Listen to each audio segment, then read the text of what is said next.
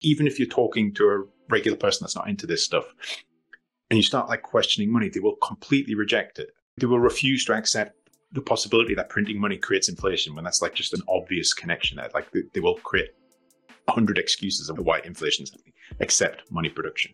Then at the same time, if you bring up the fact that Bitcoin does have a supply cap and it can't be printed, they're like, oh, well, what about the deflationary spiral? And it's like, okay, so if you think a fixed supply could create a deflationary spiral, how can you not put like two and two together that printing money could create inflation?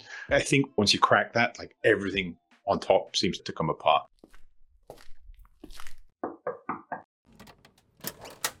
Hello and welcome to Bitcoin with Jake. This is a podcast all about people's personal journeys to Bitcoin.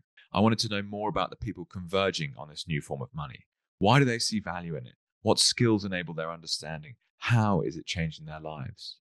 If you're a founder looking for funding or an investor looking to make investments, then please reach out as I develop my network in the space. Do me a favor and chuck us a 5-star rating on whichever app you're using to listen, or a like if you're watching it somewhere. As insignificant as this may seem, they help a startup project like this hugely. Lastly, if you have any questions at all, please just reach out. The easiest place to find me is on Twitter at JakeESWoodhouse. Now, on to today's episode. Today I'm speaking with Neil Woodfine. Hey Neil, how are you? Hi Jake, doing good, thanks. It's like great to be on the show. Yeah, no, thank you so much for joining me. So I always start at the same point. Where were you and what were you doing when Bitcoin came into your life? I was working in a city called Nanjing in China. I was working on cement machinery exports from China to Africa, specifically Nigeria. And I was basically, it was a strange job. I didn't have a whole lot to do each day, just due to the nature of the work. And a friend sent me an article on Bitcoin, and it was specifically talking about the price. I had a price chart in it, and it looked fairly promising. I wasn't into kind of like freedom money or kind of libertarianism or any of that stuff at the time. And on a purely cynical kind of speculative play, I just pushed a little bit, and immediately it started pumping. Like I bought it just like kind of the cusp of the big pump in 2013. So yeah, that just got me completely hooked. I was just like, whoa, like why is Bitcoin doing this? And then because I had so much spare time, just on Reddit every day. Back then, BTCE was quite a big exchange. They had a crazy troll box. That was a great place to learn about Bitcoin and all the other cryptocurrencies, because at the time, obviously, I was just like, okay, this is quite cool. Like, bought a bit of Quark coin and all that garbage. Yeah, learned my lessons. And and then just got completely obsessed with Bitcoin. Wicked. And so we'll get more to kind of the Bitcoin story and how, that's 2013. So that's that is 10 years ago. It's quite incredible, to be honest, how time flies by. Yeah. So you obviously grew up in the UK. How did you end up in China? And just to briefly, like, before we gloss over that point, like, what on earth so you mentioned cement and you were exporting to Africa. Like, how do you even get into that kind of job? It's a very long and strange story, so I'll try and keep it short. Basically, I did a gap year in China, and then I also studied Chinese at university. So immediately after graduation, I just went out and started working there. First job was a bit of a dud, left that after 3 months, and then got into a very strange job doing fine dispersion machinery in a small city called Jiangyin. And that was kind of a baptism of fire. I got drafted in as a quality control technician just because it was a joint venture between a British company and a Chinese company. And unfortunately, the local quality control engineers just couldn't maintain quality. So I was down there with a pair of calipers and kind of measuring parts and stuff like that, Wow. Just making sure that everything was getting produced at high quality. And that just kind of set me on this path of working in exports in China. And I bounced around a bit. So I started in fine dispersion machinery, and then later went into flooring. And then later I went into cement. Yeah. So I did a bit of active carbon for a while as well. So like kind of, a wide variety of products being exported. But so I worked in China for 11 years. And then, when I was in that cement role, I just kind of got completely obsessed with Bitcoin and decided that, like, I had a pretty good career going at that point. But I was just like, I need to do anything I can to get into this industry. So interesting. Took the plunge.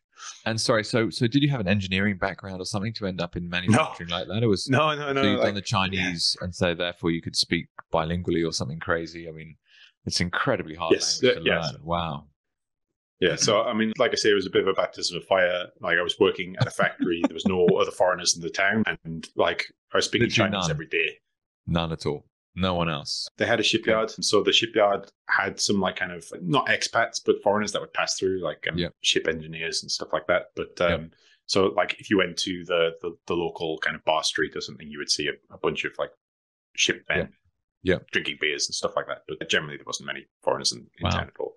Yeah, I spent some time in Singapore. So 4 years or so I was there. So I've been in Asia a fair bit. It's quite different when you end up in a place where literally you're the only man there, basically. It's an amazing experience. So you're explaining how you had this job, you had some spare time, and you were like, you became Bitcoin obsessed. This is roughly 2013.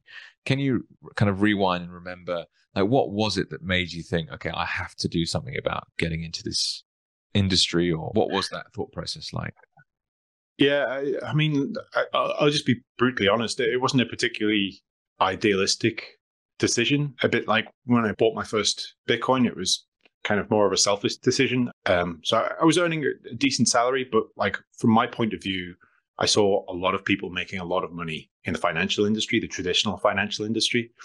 And I was like, okay, this is my thought process at the time. They're at this kind of nexus of where money flows through, and therefore they can just like kind of scoop it up. And like, if Bitcoin is the future of money, then I want to be in that industry.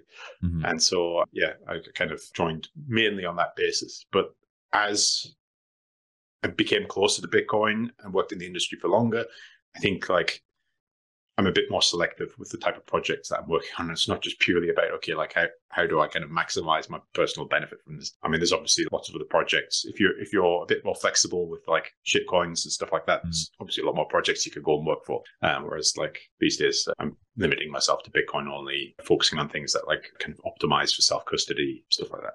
It's one hell of a journey. I mean, there's no doubt about it. The information that you have at the time, you make decisions based on that. What I like is the kind of characters that seem to be drawn to Bitcoin. Like, it's not the average person, in my mind anyway, that's going to end up in China, having grown up in the UK, working over there for a sustained period of time.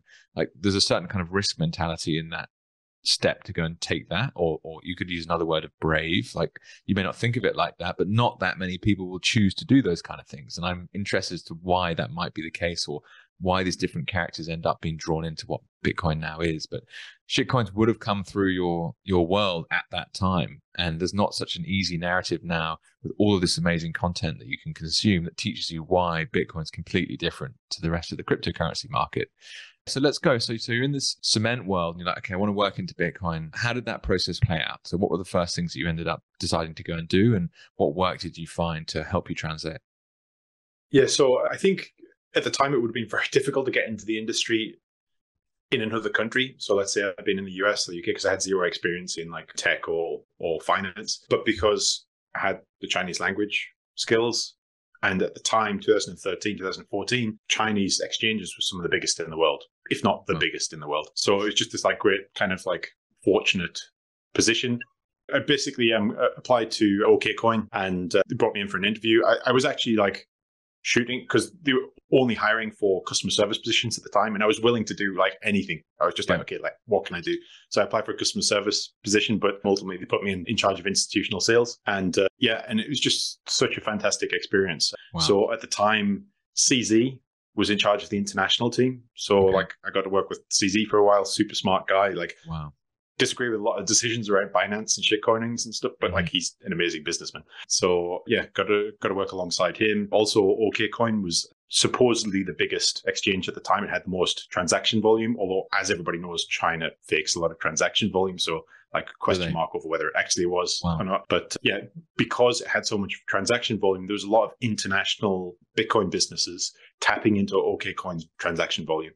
And that meant, because I was running institutional sales, I was like connecting with all of these different people within the industry. And a lot of those contacts that I made at the time, like, have lasted me to today. And it just gave me this like really kind of broad, fascinating view of like what was going on around the industry. And then I also met one of my very good friends, Richard Bensberg. He was head of compliance.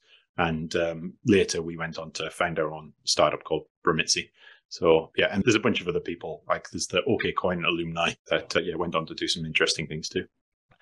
You do hear of stories of teams of people that work within certain companies that are breakout businesses in whatever industry they might be in. And through those friendships, they then go on to start other companies together. And it's actually a process I've not yet been part of, but would love to be at some point. It sounds like a really amazing thing to witness, to see a company just lift off in a market that's going gangbusters. And there's lots of things that go wrong that, you see areas of the business that aren't functioning as well as they could be. And then therefore there are new opportunities, and people who've already worked together, boom, they go off and they start. And that's, I'm guessing what you're about to tell me is effectively what happened. So you mentioned your friend just now who you ended up starting a business with. So talk me through how that process went and what the initial problem point was that you recognized and why you felt it was something you wanted to go and do with your life. Yeah. So because we were working on the inside of the exchange, we saw a lot of like internal workings. For example, a lot of people gamble on exchanges, and like we could see that the vast majority of people not winning that particular game. There's a small number of very smart institutional or like just very smart individuals that just like reap most of the rewards from that trading game. And the vast majority are just kind of getting wiped out. So yeah, like just something for everybody to bear in mind if they ever start thinking about like, okay, I'm going to like become a trader, like most people are not succeeding at that. But then another thing that we saw on the inside was that there was a number of businesses that were making payments for other types of goods and services to China by using Bitcoin as the rails. Let's say they were buying from the US, they would convert their US dollars into Bitcoin, transfer the Bitcoin to the exchange, convert that to RMB, and then deliver that to their supplier in China. And there was like a few businesses doing that. It wasn't a huge amount of business, but like we were like, okay, that seems like quite a good plan. At the time as well, there was a Bitcoin premium in China. So it meant there was like a really nice little spread there to make on any of those transfers while keeping the fees zero for anybody making those transfers. So we're like, okay, how do we operationalize this? How do we kind of commercialize this into like just a business in itself? And that got Richard and I thinking about how we do that. And eventually we got some seed funding and was like, okay, let's leave OK going and get this started. So we launched a company called Remitzy. We weren't the first by any means. There was already 4 or 5 different, they were called remittance startups at the time. We were specifically focused on the China corridor. So anybody from outside of China making payments into China rather than doing like lots of different currency pairs. So we were the only ones doing that. But there was a lot of other remittance startups. So yeah, we did that for a year and a half. It went quite well, but unfortunately we had competitors, Wire, for instance. You're probably quite familiar with Wire if you... Mike was on the show, actually. I've chatted with him a bit, but I'm not, I haven't been in the industry as long as someone like yourself at all. So I don't know the business inside out, but certainly, so Mike came on and told me his story, which has been a real roller coaster in recent days, but no, go ahead. Pretend I don't know is probably the better way of saying it. Because people listening might not know. So Wire were a San Francisco based startup and they were also doing remittance, but they were doing lots of different currency pairs. They were more well funded than us, like Mike, probably a better entrepreneur than us. So yeah, they just grew faster. And ultimately, we ended up getting acquired by them. So it took in all of our kind of systems and business structures. And then I continued to work at Wire for another year and a bit. But it was a really, that was my first ever startup. Just Richard and I founding it. So yeah, it was a really good experience. At the same time, I think one of the key lessons that I learned was the deficiencies of the traditional financial system. So when you're actually running your own startup, you realize the scale of traditional financial regulations and how much it interferes with any attempt to make any kind of business. And just every single day, the kind of ground was shifting beneath us as regulations started to change. Even without the regulations changing, it's like such a massive lift to put everything in place, get the business structures, get the licenses and stuff to get this stuff working. And then as well, it seeps into every aspect of the business. So if you're doing sales or marketing, you have to think about all of these regulations. You're speaking to a client, and instead of just trying to sell them on the service, you're trying to work out whether you can even service them. Like you've got to work out like where are the shareholders from? Where is the business located? Where are they making payments to? What are the size of the payments? And you're constantly kind of making all these calculations like, okay, is this a high risk business or is this like a low risk business? And then you'll often encounter perfectly good clients that could use your service. And you just have to turn them away because maybe like one of the team has like some Afghanistan heritage or something like that. It's like horrible. You're kind of like almost policing your clients. And so like that experience of actually being like running the business myself just kind of reinforced my kind of passion for Bitcoin, and it demonstrated the need for us to move away from this old financial system to a more kind of free and open and just smoother and a situation and environment where like businesses can actually grow and like the economy can grow and people's needs can get serviced. That's a really fascinating insight, Neil. So as effectively an insider of the Bitcoin market, you were trying to build services that were kind of mired in regulation, and therefore you weren't able to even offer them. Does anything spring to mind if I asked you for a couple of examples? Like you mentioned already, someone's like nationality, heritage being a problem because they're in some kind of, I guess, sanctions. Can you remember a specific example where you literally like, sorry guys, we can't trade because, and some return? Yeah, I mean, I can't remember whether it was Afghanistan or Iranian. So it was an American citizen. I think they'd immigrated to America. So they had originally come from Iran or Afghanistan or something. And it was just like, no, because like that's one of those high risk countries. I can't remember the specifics of it, but it was a business that we definitely could have serviced. And then there were like certain industries, for example, there was like a CSGO skin gambling platforms that wanted pay in, pay out solutions. And like, because of the nature of the business, we just had to dumb it down. But I mean, like they were legal.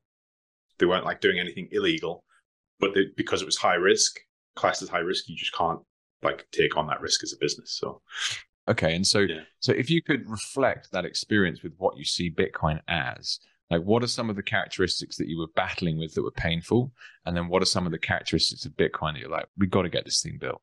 So I think as soon as you start interacting with fiat, particularly if like us, we were a money services operator, you immediately have to start getting licenses, and as part of those licenses, you have lots of obligations for compliance.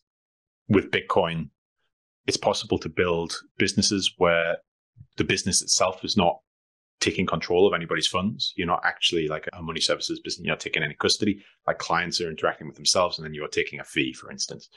So that's a key thing. And then another challenge is maintaining bank accounts. So as any Bitcoin business, like anybody, there's a challenge maintaining a bank account, and banks can start to like exert pressure on your business to like act in certain ways or not act in certain ways. Whereas if you're a purely Bitcoin business, you don't have to worry about that. The banks have no say in how you operate. So I'd say that would be two examples. Because of all the compliance obligations, you're kind of having to check in on your customers and kind of like ask them personal questions or sensitive financial questions that in a Bitcoin paradigm, you technically don't need to. I mean, it depends on what kind of Bitcoin business you're running, of course. But like if you're a purely Bitcoin business and you're making sure you're not taking custody of anybody's funds and stuff, it is possible to create business models where you're not having to kind of your own clients. How interesting. This is what new technology does, is it opens opportunities that didn't previously exist. And you get business models that might have existed somewhere else that can get morphed in a different way. And you get new things, essentially. We'll get to that later because I'm intrigued as to where you see these products being built and how you see them being built. So to continue on this journey that you've been taking me through, so where did you end up going next? So I went to Blockstream next. So I worked at Wire for a while, but I mean, it was a problem. In fact, it wasn't probably a good business decision. It was an excellent business decision. They started to break into shitcoins and providing liquidity for those. They were starting to move away from their remittance model and more towards providing kind of credit card payment services for various different shitcoins. And like, this is a B2B model where they would basically provide an integration to platforms such as Blockstream Green or Casa, where they would allow their users to be able to buy via wire with cards and stuff. So we'd already explained to the team when we got acquired, like, if you guys get into shitcoin and crypto and stuff like that, we're going to leave. And ultimately, like that was the kind of decision that I got made. So as soon as they started foraying into that territory, I was like, okay, what other options are available? And just so happened that Blockstream were looking for a marketing director. So I ended up moving over to Blockstream. I don't begrudge Wire for the decision because they became a very, very successful company on the back of that decision. There was a need in the market for what they were providing. So, and like, I have a lot of love for the team there, but it just wasn't for me. Like, I really want to kind of maintain that Bitcoin focus. And Blockstream, still a lot of like amazing Bitcoin people working there, a lot of great minds. And it was fascinating to work at Blockstream. I think that was the biggest level up in terms of my Bitcoin knowledge, working there for a couple of years, just because Blockstream is involved in so many different types of business. Like, they've got software wallets, hardware wallets, mining, Lightning projects, all the Bitcoin research stuff. And so, like, in the process of marketing this stuff, writing blog posts, building the website, you end up inevitably you have to like really understand this technology. And it was great just like having all these people to kind of learn from. So yeah, I really had a good time at Blockstream.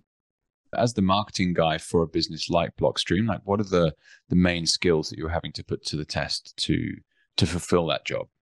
I mean, Blockstream in particular has some pretty technical and complex technologies. So I think the biggest challenge is making that stuff palatable and understandable for a broader audience. So a lot of it was kind of like branding and communications, particularly around things like the blog, website. Yeah. Well, the cool thing to me about that is, people often are like, "Oh, how can I work in Bitcoin?" And you realize that there's actually a huge amount of opportunity for lots of different skill sets. And yes, it might seem like a engineer heavy demand. Like often when you look at job boards, it's like developer. And you're like, okay, not for me. But actually there's the space for people that have, for example, in this case, a marketing background can get involved. Well, what I like hearing about is what people know, right? What they bring to the table and how they get involved in the industry, and have a very, very clear purpose. It's like, okay, Bitcoin is the thing I want to work on. If you're not going to let me do that, then I'm going to literally move companies. Again, not the kind of thing that some people choose to do, right? They'll just sit there and go, okay, just whatever. I'll carry on doing this job because I need to get paid. And people don't kind of like change, so to speak. And speaking of change, so you went to Blockstream and then now you're at Unchained Capital, right? Yes, that's right. Okay. Yeah. And just to go back to your earlier point, there's a lot of developers in the Bitcoin industry. Like you go to any conference or anything, you meet a lot of developers. There's not many marketing people, like particularly marketing people that really understand the technology, have played around, set up their own nodes. Like I'm not a particularly technical person by any means. Like it takes me a long time to get any of these kind of technical things done. But at the same time, I am kind of passionate about Bitcoin and get hands-on with stuff. And there's just not many of those kind of marketing people around. I don't know why, but we're almost in shorter supply than the engineers. Yeah, so there's definitely like an opportunity if anybody's got any kind of skills in that area. Like the industry is definitely in need of people that can do those kind of things. Sorry, your next someone question. Someone out there is hopefully listening to this conversation. They're going to brush up their CV and it's going to come flying in tomorrow morning. And I was just looking at just continuing that kind of chronological story essentially. So if Unchained is next, which I think is what you've confirmed, I have been using Unchained for 2 or 3 years with the multi-sig. I did the whole onboarding process. It was fantastic. I have a couple of Trezors, and so shout out to Pete Dunworth for putting us in touch. I've actually become a customer of his, and he's helping me store my second key. And it's just so interesting from a wealth protection perspective what this product means, and particularly for my story. So we can get into that though. Yeah, so Unchained, what was the motivation for that? I guess the guys there at some point, and a role comes along and you're like, fuck it, that's exactly what I want to go and do. Yeah, so I know the guys at Unchained, particularly Parker and Will Cole, like for many years working in the Bitcoin industry and being very noisy on Twitter. Came to get to know those guys pretty well.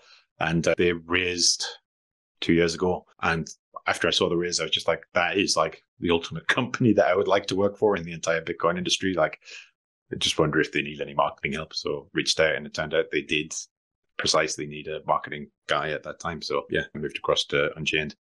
At the time, doing really well.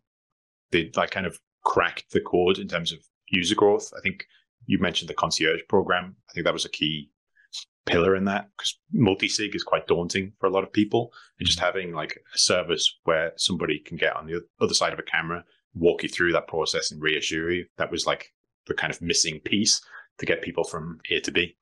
So yeah, they were doing amazing then, but then like I joined pretty much at the onset of the bear market. Just like, I mean, I've been through 3 now, so I know how it feels. But in Unchained's case, we actually saw continuous user growth throughout the bear market, and I've never seen that before. It's been a good time to be part of the company. They really worked out a service that Bitcoiners need, and yeah, it's working out well. Awesome. And so just to kind of dig into that very final comment you made there about user growth increasing or staying the same pace, at least during the bear market. So why is that often not the case for Bitcoin companies? And what do you think is so special about the Unchained product that people like desperately need that meant that was the case? Yeah, so previous bear markets, I was at OKCoin and also at Wire. So that was the previous 2. So one bear market at Coin, one at Wire. And just interest subsides in Bitcoin. So, I mean, OKCoin, the revenue model is based on speculation.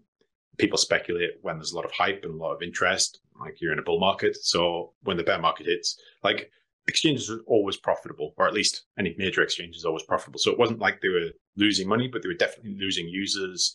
There's a lot less kind of trading volume happening on the platform, a bit of a challenge. And as well, when you start to lose business and like things aren't going so well, that's when kind of all the little kind of animosities and the disagreements at a company start to boil up.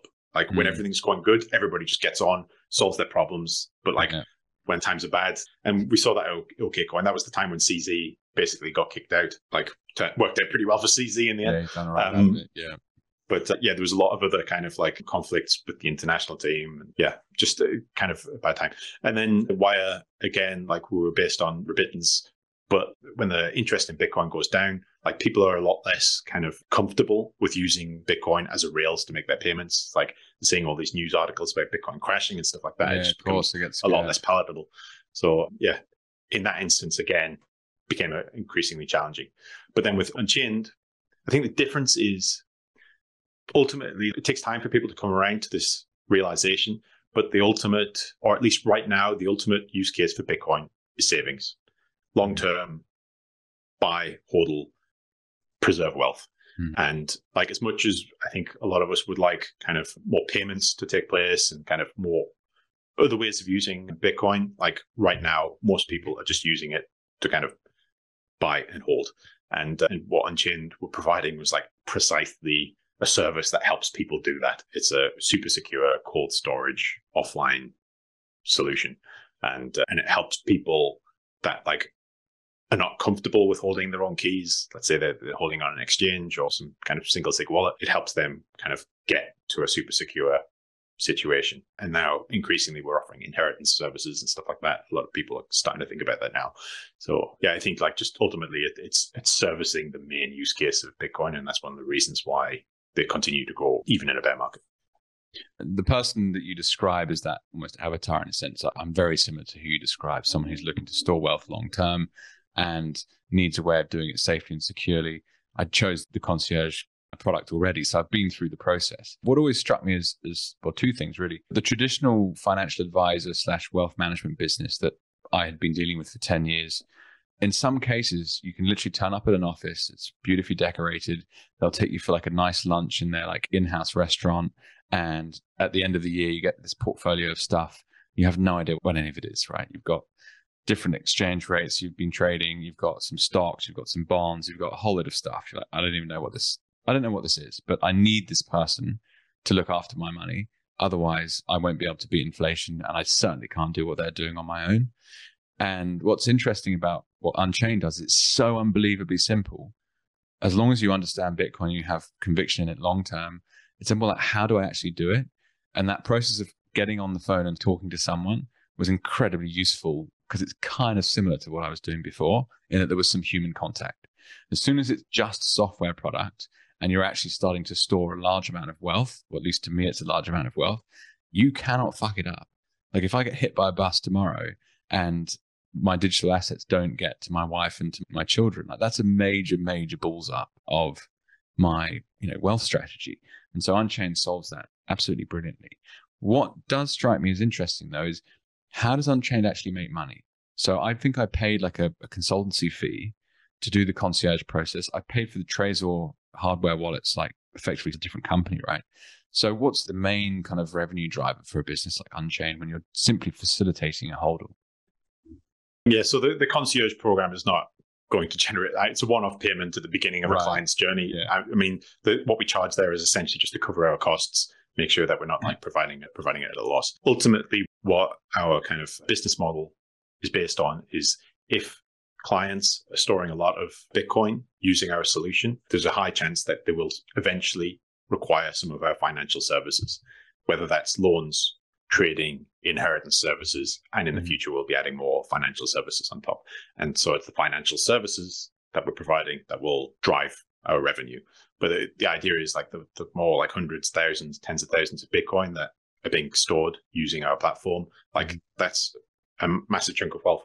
And if we provide really like simple integrated financial services for the people that are storing that Bitcoin, they will eventually start using those, and that will generate the revenue. But Nice. I mean, we're still a fairly early stage startup. We're still in kind of growth mode. We're still raising VC funds and stuff like that. So we're not in a rush. We're demonstrating a lot of user growth, so we're not in like this rush to make brilliant problem to have, right? Like metrics look really strong and acceptable with where the business is at this point in time. Yeah, and I can see that working very, very well. Like help people secure their Bitcoin themselves in like a kind of self-sovereign way. But then when you need some help in the future, whenever that becomes the case, then you've built this rapport in a sense by helping them. What will effectively increase purchasing power over time in a safe way. They'll be more than interested in utilizing the same company to take a loan against their Bitcoin or whatever the case might be. Gosh, interesting. Okay. So Neil, what really interests me about these conversations is people have infinitely interesting kind of journeys through life. We make decisions for different reasons and different times, and boom, on we go, and no regrets type thing. But you mentioned at the start that you bought Bitcoin because you were a speculator, essentially. And you hadn't read or learnt about libertarianism, for example, or the other kind of obvious subjects that come out of it. But how has Bitcoin changed you over time is where I'm trying to get to. Yeah, it's turned me into a conspiracy theory lunatic. Yeah, it's just been a long journey. And first of all, there was Austrian economics. Like I'd never heard of Austrian economics. We got into that. I don't read so much about Austrian economics anymore. But like I think that created a foundation culminating with human action, which completely changed my kind of perception of the world. And then kind of a gradual increasing realization of the kind of the control and the tyranny that comes from the existing financial system. You see things that perhaps others don't, and you kind of like see problems emerging that are going to get worse further down the line, that like regular people that aren't as kind of steeped in this kind of Bitcoin culture probably are not spotting. But yeah, I think a little bit more idealistic. I think as you get older, you're supposed to get less idealistic. But I think after Bitcoin, I'm more idealistic. I also have a Twitter thread that's pinned to the top of my Twitter account of just like lots and lots of different Bitcoiners talking about how Bitcoin changed them. And I definitely 100% feel like that it changed my perception of the world. It changed my course in life, like, and for the better. I think for the better. There's all sorts. I mean, like even things like diet and stuff. Like it's improved for me. So yeah, I'd say a broad spectrum of changes. So something that I'd never seen before was people radically changing how they live their lives as a result of something. It seemed like most people were just kind of careering. Well, it took the main thing that makes people change their decisions would be some kind of life-changing moment where they almost got hit by a bus, or they got some kind of disease and very nearly died, or some freak accident, something, and then they change. But aside from those moments, I'd very rarely ever seen someone completely kind of like alter their habits. And Bitcoin seems to do that to a lot of people that get this far down the rabbit hole. Their purchasing power is increasing over time. Their diet gets affected. It's literally a cultural phenomenon. So I'm sure that if we rewound 10 years, you'd be like, I'd never turn into that. But then these things have happened. What are some of the, let's say, more unexpected sides to Bitcoin adoption from your perspective that have come up for you? So, I mean, you mentioned diet at the end there. I'm not dissimilar. So how has that changed for you? And is there any other areas that are just like, yeah, I never expected this to happen, but, it did? I mean, I'd messed around with a paleo diet before Bitcoin, but then went pretty hard on carnivore for a while. These days could be better, but more like a paleo diet. But like it definitely changed my perception of what is healthy and what is not. I think like there's a lot of kind of climate change debate now, particularly around mining, and Bitcoiners tend to like be a lot more skeptical and question a lot of prevailing theories. Before I got into Bitcoin, I'm in a very different place than where I was in terms of my understanding of what's going on there. And then, I mean, just ultimately, like just the way the world's money works, like I think that's kind of the biggest change is just a better understanding of like kind of what central banking is doing, what commercial banks are doing, BIS, IMF, all that stuff. So yeah, just a kind of a deep-seated skepticism of the broader financial system, I think is the main change. Interesting bit for me there is like, okay, well, let's consider how many people have adopted Bitcoin today. You see 10%, you see 1%. And if most people do continue on this journey that someone like yourself has taken, then logically 90% of the world is going to become more skeptical. They're going to not read probably von Mises's Human Action because it's such a beast of a book and it's been on my to-do list for a while and I haven't got there, but it's reminded me to kind of revisit that. But isn't it interesting to think about how your mindset has changed? And therefore, is it fair to say that Bitcoiners today, even though they're a small section of the population, do represent the general mindset of the population in the future? Have you ever thought that through before? I mean, yeah, I could go either way on this, but I would lean towards the fact that sound money kind of engenders a more traditional kind of society, but then also kind of a one that's more based on truth. And like that requires a bit of skepticism. There's something funny about money in any kind of left and right debates and like in general kind of public discourse. Money is just one of those things that nobody ever talks about. And it's like this area where like, even if you're talking to a regular person that's not into this stuff and you start like questioning money, they will completely reject it. They will refuse to accept the possibility that printing money creates inflation when that's like just an obvious connection there. Like they will create 100 excuses of why inflation is happening, except money production. Then at the same time, if you bring up the fact that Bitcoin does have a supply cap and it can't be printed, they're like, oh, well, what about a deflationary spiral? And it's like, okay, so if you think a fixed supply could create a deflationary spiral, how can you not put like two and two together that printing money could create inflation? I think once you crack that, like everything on top seems to come apart. And so, yeah, I think it's key to get people to start thinking about that particular issue. And then once they realize that they've been lied to and all of these institutions, just massive scams, like a whole kind of stack of things start to come down. And like I just thinking of some other things like medicine as well. I'm a lot more skeptical about since getting into Bitcoin. Like, yeah, like once you realize that dietary advice is bad, then you're like, okay, what about like medical advice? And it's like, oh wow, that's pretty bad.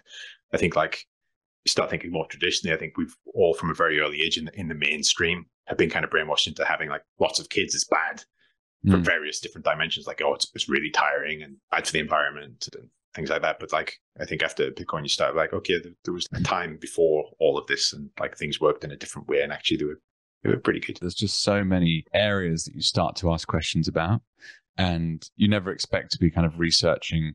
I mean, so Austrian economics, I went to business school and did my business management degree. And I never asked the question, what is money? I asked the question, how do I make money? But I never asked the question, what actually is it? Yeah. And then you realize there's this huge literature base that you can go back to from, a couple hundred years of people, well, it'd be longer than that, I'm sure, but that it's easily accessible because it's 20 quid to buy a couple books on Amazon and start reading about the theories of sound money. And you're like, why on earth was this not in a business degree? Like, isn't that one of the most foundational things? It shouldn't even be in a business degree. Like, people are going to leave school and spend their entire lives working most of the time for money. And they don't know what it is. Like at school, you're taught about dinosaurs and you're taught about like the structure of an atom and like things that just will never, ever affect your life. And then it's like, okay, like don't talk about the nature of money. In the UK, I think like the general population, you ask like 10 people, 5 people probably still think it's backed by gold. You know what I mean? Like it's that bad. Like it's such a fundamental thing. And they're like, oh, okay, like the structure of an atom is like fundamental to the structure of the world. Well, the structure and the nature of money is also fundamental. Yeah, like how we trade, how we run our economies. Yeah, it's crazy. Exactly. Yeah. I had an amazing guest on, Dahlia Platt. Shout out to Dahlia if she's ever listening. But she's been part of a El Salvador-based charity called My First Bitcoin, Mi Primero Bitcoin. And she's really interested in financial education. And it wasn't until I spoke to her that I really understood how poor it is globally. And there's some incredible stats you can find about how badly educated people are about financial education. I recently had an example of a lady that helps me out in the house here with my kids. And I asked her what inflation was, and she didn't know. And it's like, okay, I mean, that's fair enough, because actually I've recently found out that more like 3/4 of the world has absolutely no idea what it is. And like, wow, what the hell? How is that possible? And is it by design? Who knows? But it's true. That's the sad thing. So, without us kind of pioneering this conversation and banging on about it on podcasts all day long, then people might, start to pay some attention. But yeah, before I charge on talking about that too much, what intrigues me, Emil, got maybe another 10 minutes or so to go. What really gets you fired up about the future? And what are you looking to spend your time focused on over the next couple of years? And how do you see things playing out in the Bitcoin space? It's a big question. I think the Bitcoin industry, in particular through this bear market, seems to have grown. There's just so many more kind of projects popping up, and a lot more kind of entrepreneurship. And that makes me really optimistic about kind of Bitcoin specifically, but the world more generally. A lot of people talk about Bitcoin education being like really important and essential and kind of like let's educate the world about Bitcoin. But I think about the spread of the internet. It wasn't really through education. It was just through excellent tools that help people get what they wanted to get done.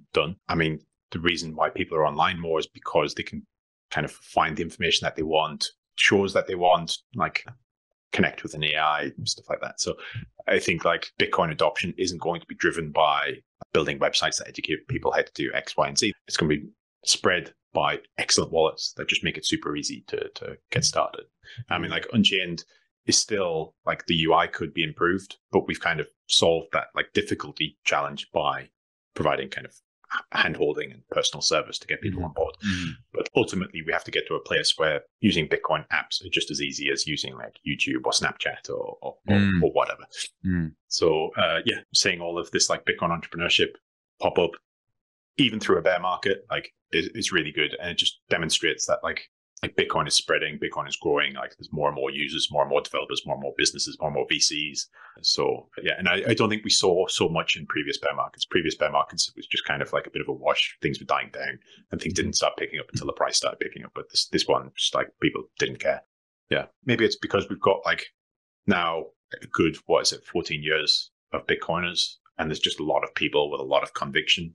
We're kind of being born out of like many years of getting involved, and that's what's like creating this. I have to say that really resonates with me a lot. So I spent 5 years in the startup space, actually looking at clean tech, and I was in a very different mindset at the time, to be honest. But the thing that excites me about what you just said is about building tools rather than education.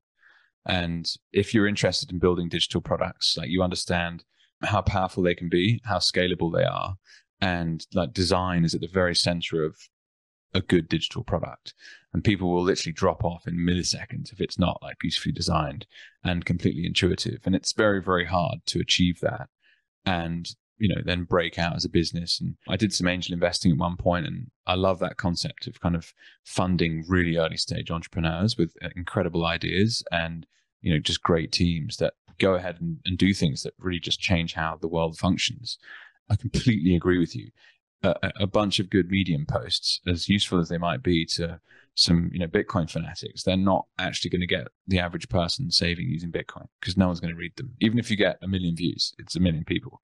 You're not going to get the kind of traction that, YouTube is an incredible product that, is questionable in so many ways in terms of censorship and all the rest of it. But you're right. Like that's the game. You got to get as good as that. And if you're not as good as that, then you're not going to take any market share off these people. Wow. Okay. And so what do you think are some of the most interesting tools that will come out of the next couple of years? Some of the most exciting projects that you personally like? I want to see somebody monetizing a wallet. For the perfect Bitcoin wallet, I'd be happy to pay money for that. I'm talking about spending wallet, something like day to day. Because like for a really nice experience, making payments online, like I'd be happy to pay a monthly subscription or something like interesting. Like or then take like a fee of sats through Lightning, through like a dual payment or something. Just like anything. But yeah, I'd really like to see somebody work that out, because I feel like that's one of the big challenges to creating like the perfect wallet, is that nobody has worked out how to monetize them yet. And you need that kind of like feedback loop to be able to like got to get justify paid more somehow. funding and more developers and stuff. Well, funnily enough, in the last 6 months, I have started using Proton Mail, and I started paying for email, having never, ever done that in my entire life, and mainly because of the supposed privacy benefits that it brings. But I've probably done a load of dumb shit, like, automate the fact that it's linked to my Google Calendar, and Google can probably have a look in there anyway. I don't know, but I'm at least trying. It took me a while to think, hang on, what do you mean I've got to pay for email? But it makes sense. Why wouldn't you pay to store your money effectively? That's really kind of... It's not an email product, mate. It's like, it's your money. Like, surely that's something that, and I guess it's because in the fiat world, we're so used to having like a free bank account that it's that adoption process, isn't it? It's like, why would I leave my free account? I'm just kind of riffing out loud here slightly, but yeah, okay. Yeah, that would be interesting. Yeah, it's a good point. I'd always thought like the resistance there was because everybody was used to Bitcoin wallets being free, like back from the days of like multi-bit Electrum and stuff like that. And so it's just hard to shift them over to paying for something. But the fact that they're not even paying for their bank accounts, like the old paradigm is not even getting paid for. Like I hadn't thought of that. That's a good point. Well, because that's where the bulk of adoption is going to come from, isn't it? It's people getting rid of fiat and buying Bitcoin. Well, I did a shout out to Pete earlier for the introduction. Thanks, Pete Dunworth. He had a question that I thought would be fun just to throw in at the end here. So I tend to do an audience question towards the end. How can Bitcoin fail, Neil? Oh, I got loads of ideas for this. So I think that the longer that I've been in Bitcoin, the less confident I am. Like, I think there's like a bit at the beginning where you're like, oh, could this work? And then you like get super like obsessed and like this thing is indestructible. But then the longer you're in Bitcoin, and I hear this, for example, from like Blockstream developers, you start to like see like little chinks in the system.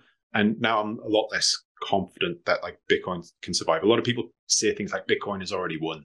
And like, I don't subscribe to that at all. I think like we can't get lazy about this. Like it's something that's going to require constant kind of maintenance. I mean, developing, I think, is a risk. Like the core development team are great, but at the same time, like people often put core developers on a pedestal. You can't criticize them. And like, I don't think that's the case. Like we have to like maintain an understanding that the node runners are in charge. Like it's not the developers in charge, it's the node runners in charge. And like we've seen a bunch of new features added recently, Taproot, for instance, which I was supportive of, sounded really cool, but it hasn't really seen any adoption yet. And it's also introduced kind of vulnerabilities such as this inscription malarkey that's going on right now.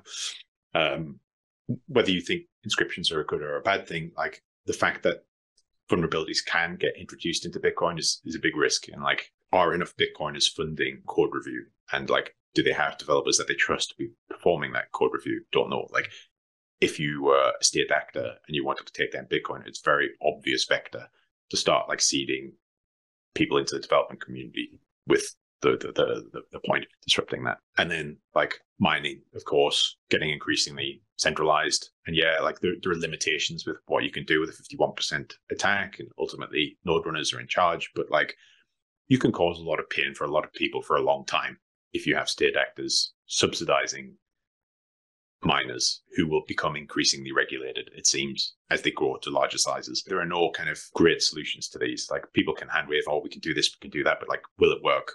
Maybe. How long will it take to work if these things start kicking off? Don't know. Like, yeah, I mean, that's just two examples, but there are definitely more ways that like Bitcoin can go wrong. I mean, there's always like what do you call them? CVEs, critical vulnerabilities. They get discovered every now and then. And like, if there was like an inflation bug or something like that, like, do we roll back the chain? Like, and what precedent does that set? We've already increased the block size. That set a bad precedent. Like, and as soon as you like start setting bad precedents, it increases the argument service for like node runners, developers, miners, and stuff to be arguing over. And we've already seen one split, Bitcoin with Bitcoin Cash. Like, it seems inevitable that we're going to see some more splits. And how big are those splits going to be? Are we going to ever see a 50-50 split? Because that would be like disastrous. I think like, yeah, people need to keep an eye on things, be vigilant, basically, of like what's going on, and kind of need to react and invest in solutions that emerge for these kind of problems.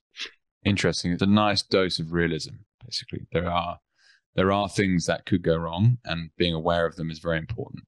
And that one does get lulled into a sort of false sense of security in some ways by how confident one becomes in some ways. What do you mean I can store my money forever in this thing, and therefore, one day it might be worth more than it is today, and no one can take it from me? And it's perceived confidence that comes out of nowhere, having for years in some ways been underwater trying to catch up, thinking, oh, I'd do this and do that, and you're taking more and more risk, and suddenly Bitcoin comes into your life, like, oh, brilliant. That kind of solves so many of these problems that I had. But yes, interesting. Okay. It's well worth digging into those subjects that you've just mentioned, anyone out there that's listening. Cool. Well, Neil, do you have any parting comments you want to make? And I'd love to know where people can get in touch if they want to reach out. So if anybody wants to find me, I'm on Twitter at nwoodfine.